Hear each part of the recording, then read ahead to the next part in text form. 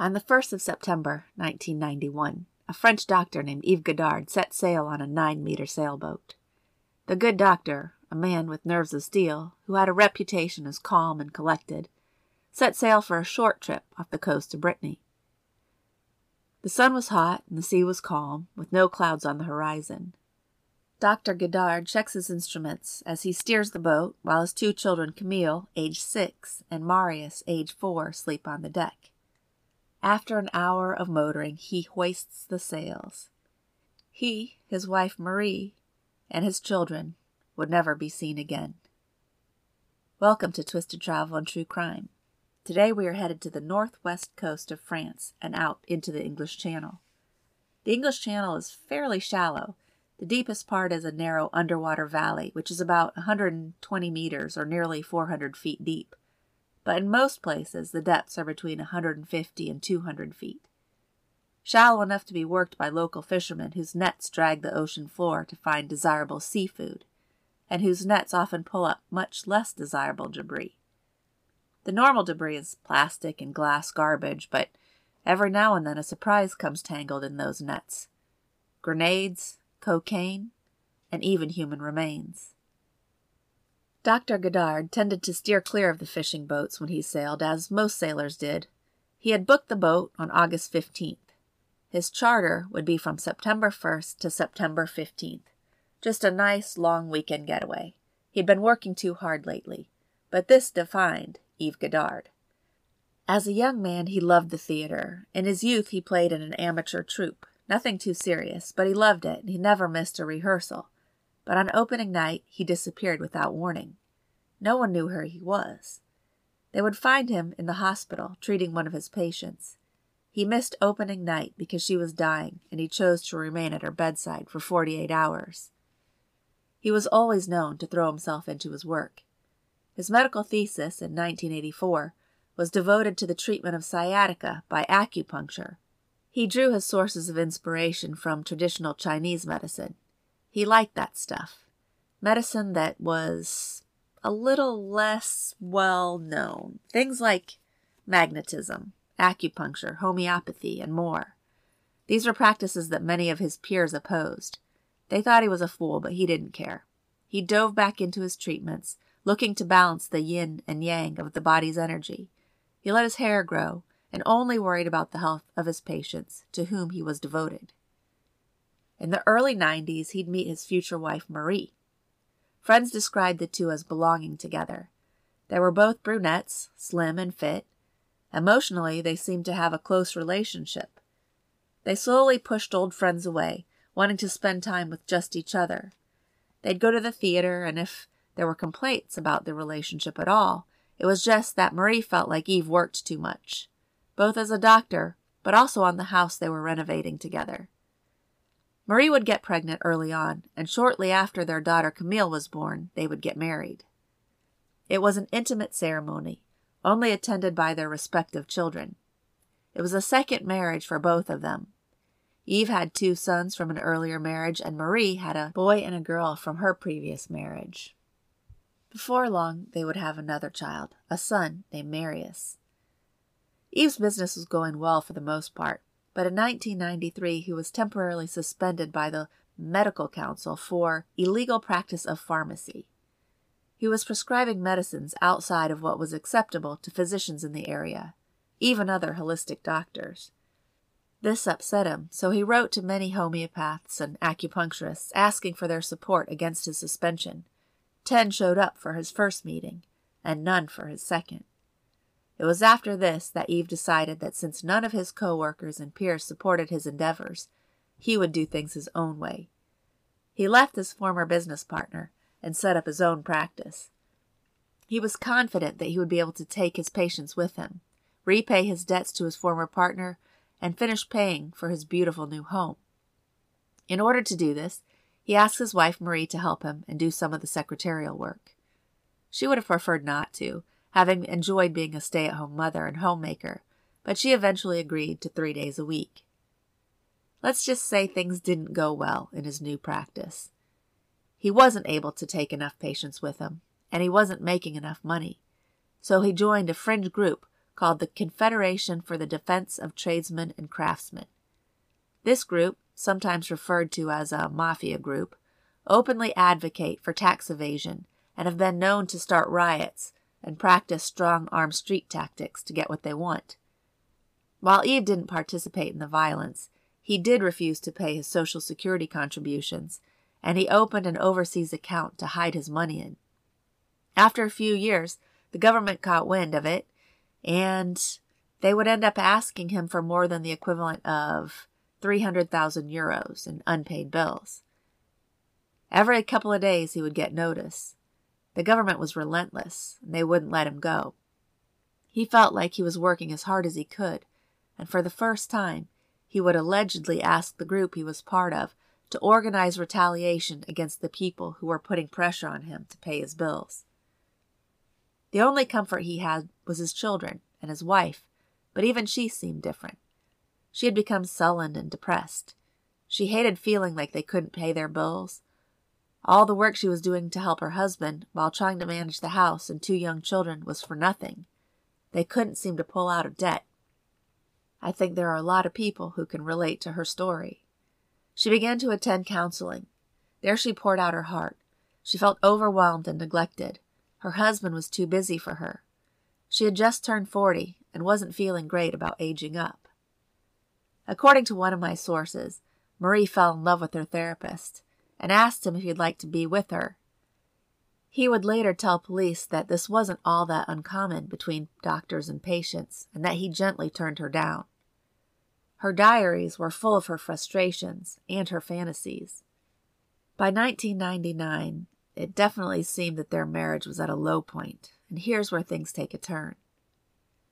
It's likely that Yves felt like a breaking point was approaching, and he decided that a family vacation was of the utmost importance. On August 15th, he booked a 4-day sailing trip, and on August 30th, Yves, at 44 years old, saw his patients for the last time. The next day, he canceled all his consultations and put his affairs in order at work. According to my sources, Marie picked up the kids after school on the 31st. Then Yves took his children fishing at several small ponds near where his home was. The next day, he'd take them sailing. As he packed his car the next morning, a neighbor would stop by and speak with Yves. He told her that they were taking a sailing trip, and this was surprising to the neighbor because normally, when the family left for vacation, they would get in touch with her and leave her with a key so she could feed the cats. They hadn't this time, but she didn't think too much of it. On the way to St. Malo, where the boat was settled cozily in a marina, Yves stopped to buy some cleaning supplies, a mop, some garbage bags, and some whiskey. Once he'd arrived, he spoke with the boat's owner and told him that they were planning on heading west toward Pieros-Guirec. The boat they were using was a 30-foot Sun Odyssey. It was named the Nick. I should warn you, I suppose, that I took several years of French in high school, but I've rarely been able to use it or practice it, so I'm very sure my pronunciations will be way off, so I apologize to all of you wonderful French-speaking people. Pardonnez-moi. Dr. Yves Godard was told the boat was ready to go and was equipped with VHF and had all the mandatory safety equipment. He reassured the owner that he'd be back on the 5th. When the owner asked if he was taking the kids on his own, Yves said no, he had company joining him, but no one observed anyone else except Yves and his kids on the boat. What the owner couldn't have known was that Yves' wife Marie hated sailing, and to be honest, no one knows if she ever got on that boat at all. It wasn't long before the Nick was seen motoring its way out of the marina. The next day, sure enough, the Nick was seen sailing about 20 miles west of St. Malo. Here, Yves was stopped by a customs boat. The officers looked over the boat and everything seemed to be in order. The only odd note was that Yves seemed anxious and was short with the officers. One of the children was up on the deck napping, but no one saw Marie or the other child. The customs agents took note that the motor was running despite a fair amount of wind, and they noted what appeared to be a windsurfing board inside its cover strapped to the bow of the boat. One of the agents thought that Dr. Godard was acting suspicious, so They followed up with the boat's owners to verify that Dr. Godard had actually rented the boat, and indeed his story checked out. Later that day, witnesses saw the boat in the same bay just a little further west, and that evening a witness saw the boat in a small cove called Brehek. This cove at the time wasn't popular with sailors. It was used by mostly fishing boats and boats that might want to discreetly unload cargo, likely to be smuggled into France. These kids were seen with their father in the area. He bought waffles for his kids from a local vendor. That was on September 3rd, but after one day there, the boat and the family disappeared from the harbor. They weren't seen at all on the 4th. On the morning of September 5th, the day the Godard vacation was supposed to end, a French fishing boat worked its way through the English Channel. The boat, called the Escara, made its home in the port of Roscoe on the northern coast of Brittany, and her crew knew the waters as well as anyone else. As the deckhands tended to their nets, the captain saw a flicker of red in the distance. It blinked behind the blue-white churn of the sea below. He pulled out his binoculars to clarify what he was seeing. It was a Zodiac dinghy, unmanned and adrift, but this in itself wasn't necessarily surprising. According to this captain, there were plenty of amateur sailors traveling on the waters in pleasure crafts, and half of them couldn't tie a knot to save themselves. His opinion, not mine. The captain decided to take a closer look. He gathered the dinghy and discovered that it originally came from a charter boat called the Nick. He finds a raincoat with a checkbook in the pocket belonging to one Dr. Yves Godard. The captain decides it's best to contact the authorities because there's no telling what might have happened, and besides, someone might be searching for their little boat. Little did they know, they had unwittingly stumbled upon one of the most interesting missing person cases in France's history. The family would never be seen again, but over the next 20 years, plenty of circumstantial evidence would emerge, and the level of intrigue grew enormously. The Coast Guard were immediately informed, and everyone was worried that something terrible had happened. They don't immediately put the pieces together, but they are able to tie the dinghy back to the Nick, which at that point couldn't be found. There were no Mayday calls, no SOS calls from the Nick's radio. The Coast Guard attempted, in vain, to reach the family, but were met with silence. The police and the owner of the Nick, who was anxious about his boat and the family, would become even more so when they never returned to St. Malo, as planned. By September 7th, the boat and its crew were still missing. The boat's owner and the Coast Guard and law enforcement were starting to piece together that something bad had likely happened to the family, but they don't immediately think that it's anything more than a boat accident. They send a plane out over the Brittany coast with hopes that the Nick will be spotted, and they decide it's time to search Dr. Godard's vehicle. It had been left in the marina parking lot. Inside it, they found cleaning items that Godard had purchased, and they also found traces of blood and morphine. I'm not exactly sure what large traces means, but that's the description I found. Large traces of blood. Morphine is a powerful painkiller. It's also very addictive. This discovery pushed police to search the Godard home. As they approached the house, the beautiful exterior appeared to be warm and welcoming. There was a beautiful garden where the kids would play. Evidence of this was clear with the presence of a red and black ball under a bench. Sailboards leaned up against a wall, and there were barriers here and there to prevent small children from harming themselves. The police entered the premises and saw a note on the kitchen table in Dr. Godard's handwriting. It wasn't addressed to anyone, and it read, "We're leaving for a few days. We'll be back on Sunday. Signed, Marie and Yves." The investigators must have been hungry because they noticed that the fridge was fully stocked and the house was tidy. The kids' backpacks were placed neatly near the door.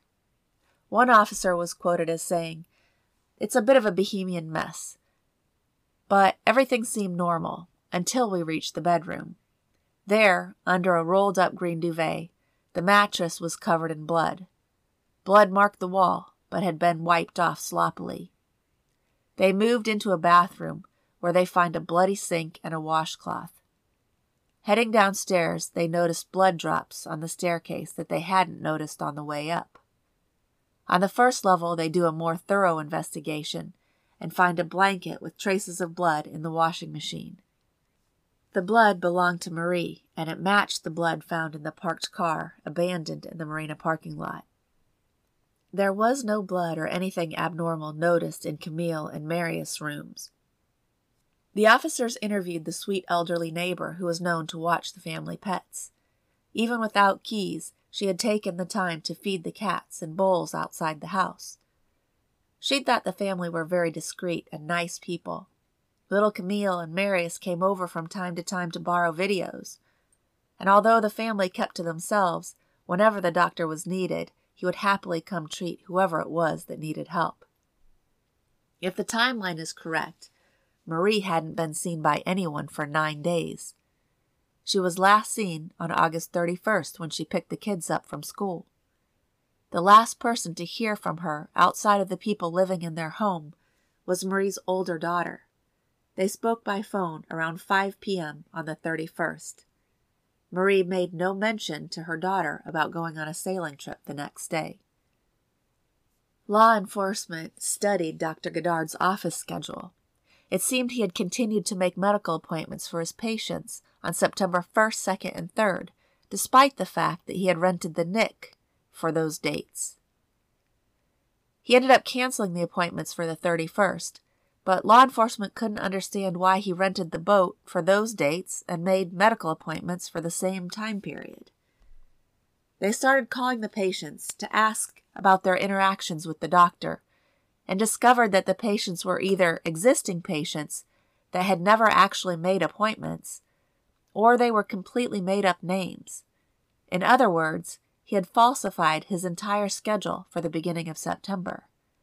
The appointments were in his handwriting, so they knew it wasn't Marie that made the entries. The clues were pointing to premeditation. This episode is brought to you by Visit Williamsburg. In Williamsburg, Virginia, there's never too much of a good thing. Whether you're a foodie, a golfer, a history buff, a shopaholic, an outdoor enthusiast, or a thrill seeker, you'll find what you came for here and more. So ask yourself, what is it you want? Discover Williamsburg and plan your trip at visitwilliamsburg.com. On September 10th, a murder investigation was opened. Yves Godard was the prime suspect, and he became the subject of an international arrest warrant. On September 16th, 11 days after the dinghy was discovered, amateur sailors off the coast of the Channel Island of Guernsey discovered a life jacket belonging to the Nick. A week later, on September 23rd, the inflatable life raft from the Godard's boat was recovered half deflated on a beach at Lyme Bay in Dorset, England. Strangely, the raft's canopy top had been cut off and was missing. At the time, French investigators were leaning towards the theory that Yves had murdered his wife and then ran off with his kids. But these discoveries brought chaos to the investigation. Maybe the Nick really had sank. But, according to experts in winds, tides, and oceanography, it would have been impossible for the items to be found in these different locations. They couldn't have got there based on the movement of the water alone. This means that someone would have had to intentionally scatter the belongings. Even more puzzling was the fact that the inflatable life raft should have already been sunk. Its emergency inflation device had been removed. According to the manufacturer, it should have sank in only 3 days after the device was removed. That would mean that someone was in that raft within the last 3 days and had removed the device. If the doctor had planted the checkbook and raincoat in the dinghy and then dumped the life raft overboard to make it look like the boat sank, why would he remove the inflation device? Why would the inflation device ever be removed? If the boat had indeed sunk and they entered the life raft on the day it disappeared, they would have been in the life raft for almost 20 days, and since the top had been cut off, they would have been exposed to the sun the entire time. They would likely have died of thirst. It's also strange that the life raft wasn't spotted days earlier. This area was bustling with traffic. On October 14th, a hotel owner on the Isle of Man, which is an island in the Irish Sea, nearly 560 miles off the coast of France, came forward and said that he's absolutely convinced that Yves Godard and his children stayed at his hotel from September 7th until September 14th. This is interesting because just 12 days earlier, law enforcement in Normandy received an anonymous letter stating that Dr. Godard and his kids were on the Isle of Man. The letter said clearly, Dr. Godard is alive and living in the Irish Sea on the Isle of Man. Take this seriously. A second witness on the Isle of Man said they saw the threesome as well, and that the little girl was blonde like Camille, and she was asking for her mother. The Isle of Man is known for being a tax haven, and Dr. Godard did have a bank account there. A second letter was sent on October 8th, telling investigators that the three were on Lewis Island off the coast of Scotland, and that they needed to hurry to save Camille and Marius. Investigators took this seriously, so they traveled to Lewis Island, where they were met with hostility by local law enforcement. The warrant they were supposed to have never showed up, and that made it difficult for French law enforcement to interview anyone, but they did manage to speak to a man selling tickets at the ferry station, who very convincingly stated that he saw Dr. Godard and the kids in the beginning of October. The letter writer never came forward, but handwriting experts determined that it was likely a woman's handwriting, someone in their early 60s who happened to be close to Dr. Godard. They would eventually do DNA testing on the stamps, but couldn't tie the DNA to anyone. In time, plenty of other people would come forward with sightings of the family. They were seen in South Africa, Miami, and the Greek island of Crete, but the only somewhat credible lead seemed to be the Isle of Man and the Lewis Island leads. It was a complete mystery as to where Dr. Godard and his kids were. Sailors would throw in their opinions, saying that the sailing weather and winds were excellent that early September, and the family could easily have sailed across the Atlantic or down to Africa. 4 months later, the crew of a fishing trawler would pull up a canvas bag off the coast of Ile de Bat.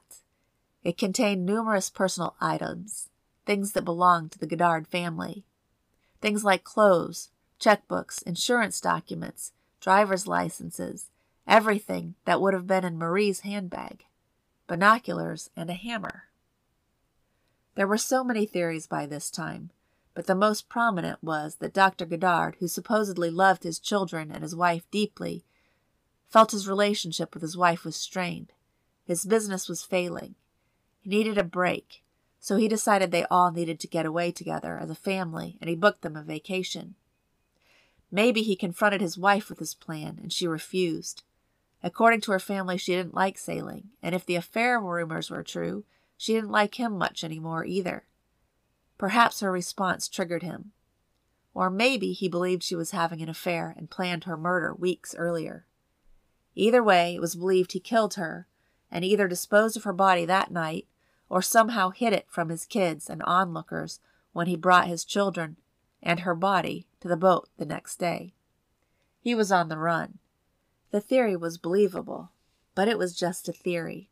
9 months after the family disappeared, a piece of heartbreaking evidence would come into the light. A sea-shelling boat cast its nets along the bed of Saint-Brouet Bay. They worked through the night, and as they sifted through the shells to determine what to keep and what to return to the ocean, they came across a fragment of what appeared to be a human skull, which they threw back into the water. I know, I'm just as surprised as you that they did that. 4 hours later, a second skull would come up. This one, the fishermen kept and turned into authorities. Tragically, a DNA analysis would reveal that it was the skull of Camille, Dr. Godard's daughter. This beautiful 6-year-old girl lay in pieces on the ocean floor. Scientific analysts at the French Research Institute for the Exploitation of the Sea concluded that the skull had been at this location since at least February of 2000. This seemed to corroborate the theory that the Nix sank either accidentally or intentionally, claiming the lives of its passengers. The area in which Camille's skull was found was close to where the nick was inspected by the customs officers. The French Navy would scour the area with a mine hunter. A mine hunter is a Navy ship that's obviously used to find mines, but it's also used to find anomalies on the ocean floor. It uses imaging sonar, and if something interesting is found, they send divers down to explore. But there was absolutely nothing of interest found on the ocean floor in the area where Camille's skull was found. At this point, most people believed that Yves Godard was a family annihilator. The investigation would take a bit of a turn when, over a year after they disappeared, Dr. Godard's medical card was found by a walker on a beach at Chapelle, one of the largest islands in the area around where the boat was last seen. This was in February of 2001. 11 days later, a bank card bearing the name Yves Godard was found on the same beach by a resident.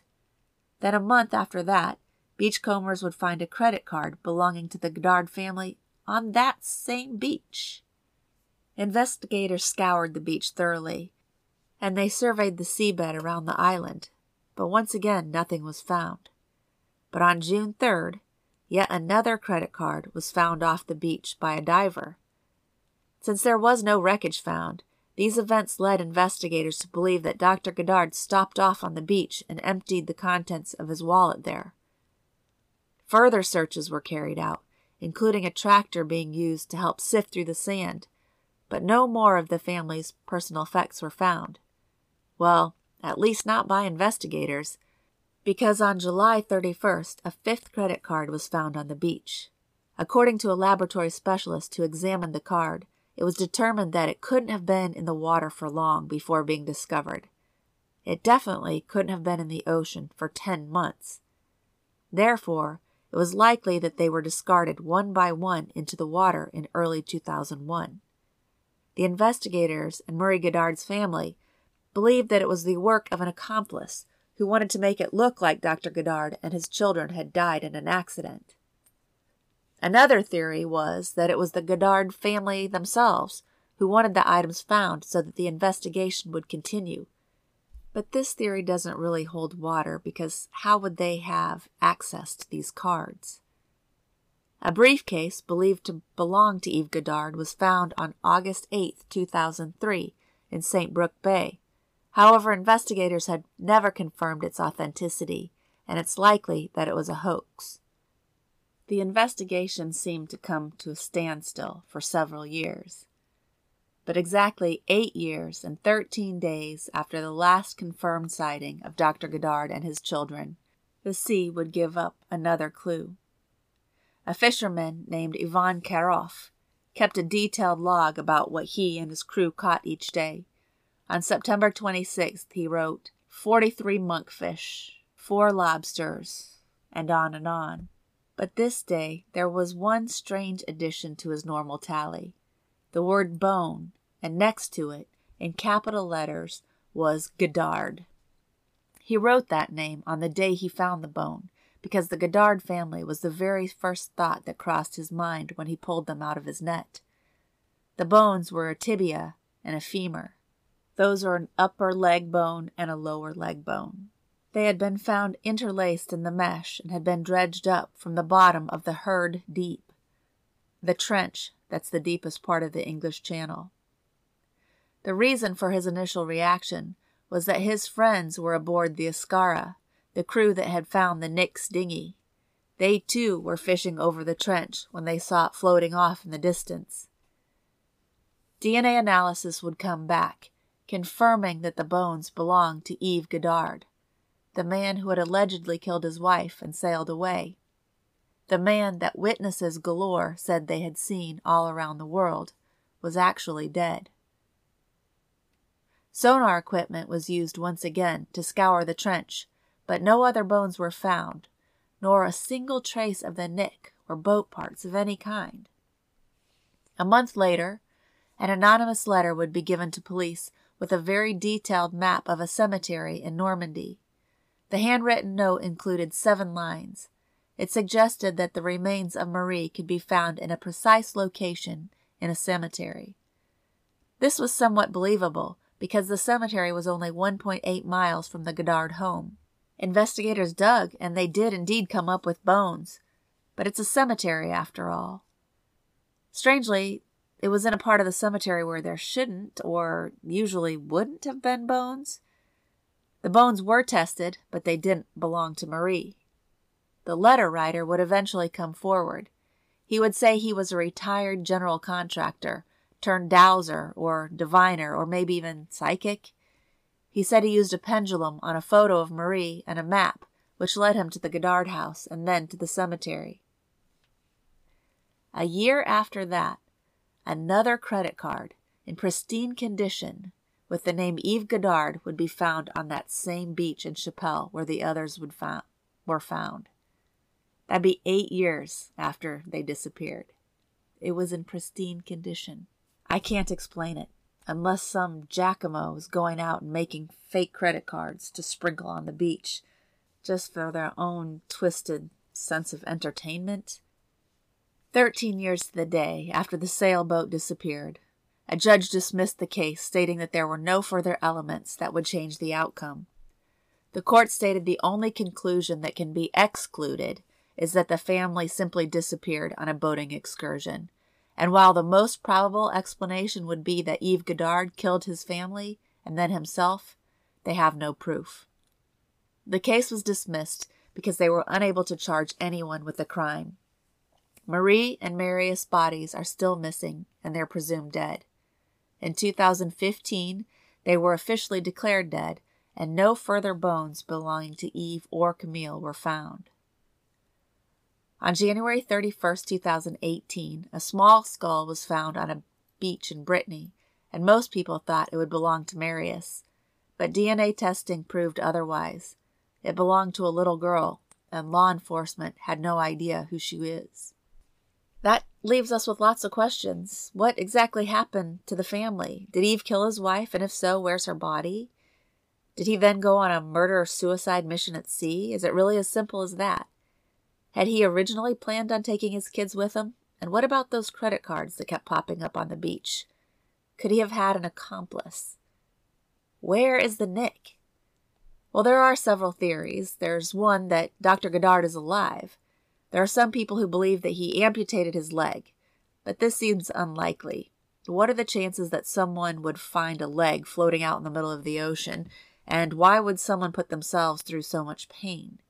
He was a doctor, though, and he had morphine in his vehicle. There is an author named Eric Lemesson who published a book called The Murder of Dr. Godard, which shed light on another theory relating to there being financial and mafia-ish reasons behind the disappearance. The book highlighted several murders of people that had ties to that French trade union / mafia group that I spoke of earlier. Godard played a very active role as a member of the group, and several other members were killed or died mysteriously around the same time that Dr. Godard disappeared. If this were true, could the doctor have been coerced into writing the note and leaving on his sailing trip? Perhaps he killed his wife, or someone else did after holding her hostage. Then, once the rest of the family was at sea, the so-called mafia approached the boat, tossing them all in and scuttling the boat. They could have sent the letters and scattered the various cards over time to distract police. This theory is pretty convoluted, but we've certainly heard stranger things. Another possibility I've heard is that Marie isn't dead. She faked her death, pouring her blood on the bed and dripping it into the car. The trip would have been her idea. She went along with it. Then, once out on the ocean, she killed her husband and kids, scuttling the boat, and met her lover somewhere. Since her body hasn't been found, I suppose this could be true, but come on. No one ever saw her on the boat. Personally, I think Dr. Godard's world was crumbling. He was failing in his business. He felt like he was failing as a husband. Maybe he dreamed of a new life. He killed Marie, and after that he took to the sea, knowing that he was going to kill his own children. Maybe he wanted just a little more time with them. They probably asked for their mother numerous times before he killed them, and then himself. If it weren't for those strange anonymous letters and the cards that kept washing up on the beach, this case would be pretty explainable. Well, there you have it. What do you guys think happened? Let me know on social media, through Facebook, Instagram, or even Gmail. There are links to those places in the show description. If you like what you heard today, please give Twisted Travel and True Crime a 5-star rating and review, or just say hi. A huge thank you to those of you who are generously supporting the podcast financially. If you'd like to do so, you can through Patreon or through a one-time donation. There are links for those also in the episode description. I've said it before and I will say it again. I've got absolutely the best listeners. So I thank you, each and every one of you. And to all of you, I wish you fair winds, following seas, and safe travels of all kinds.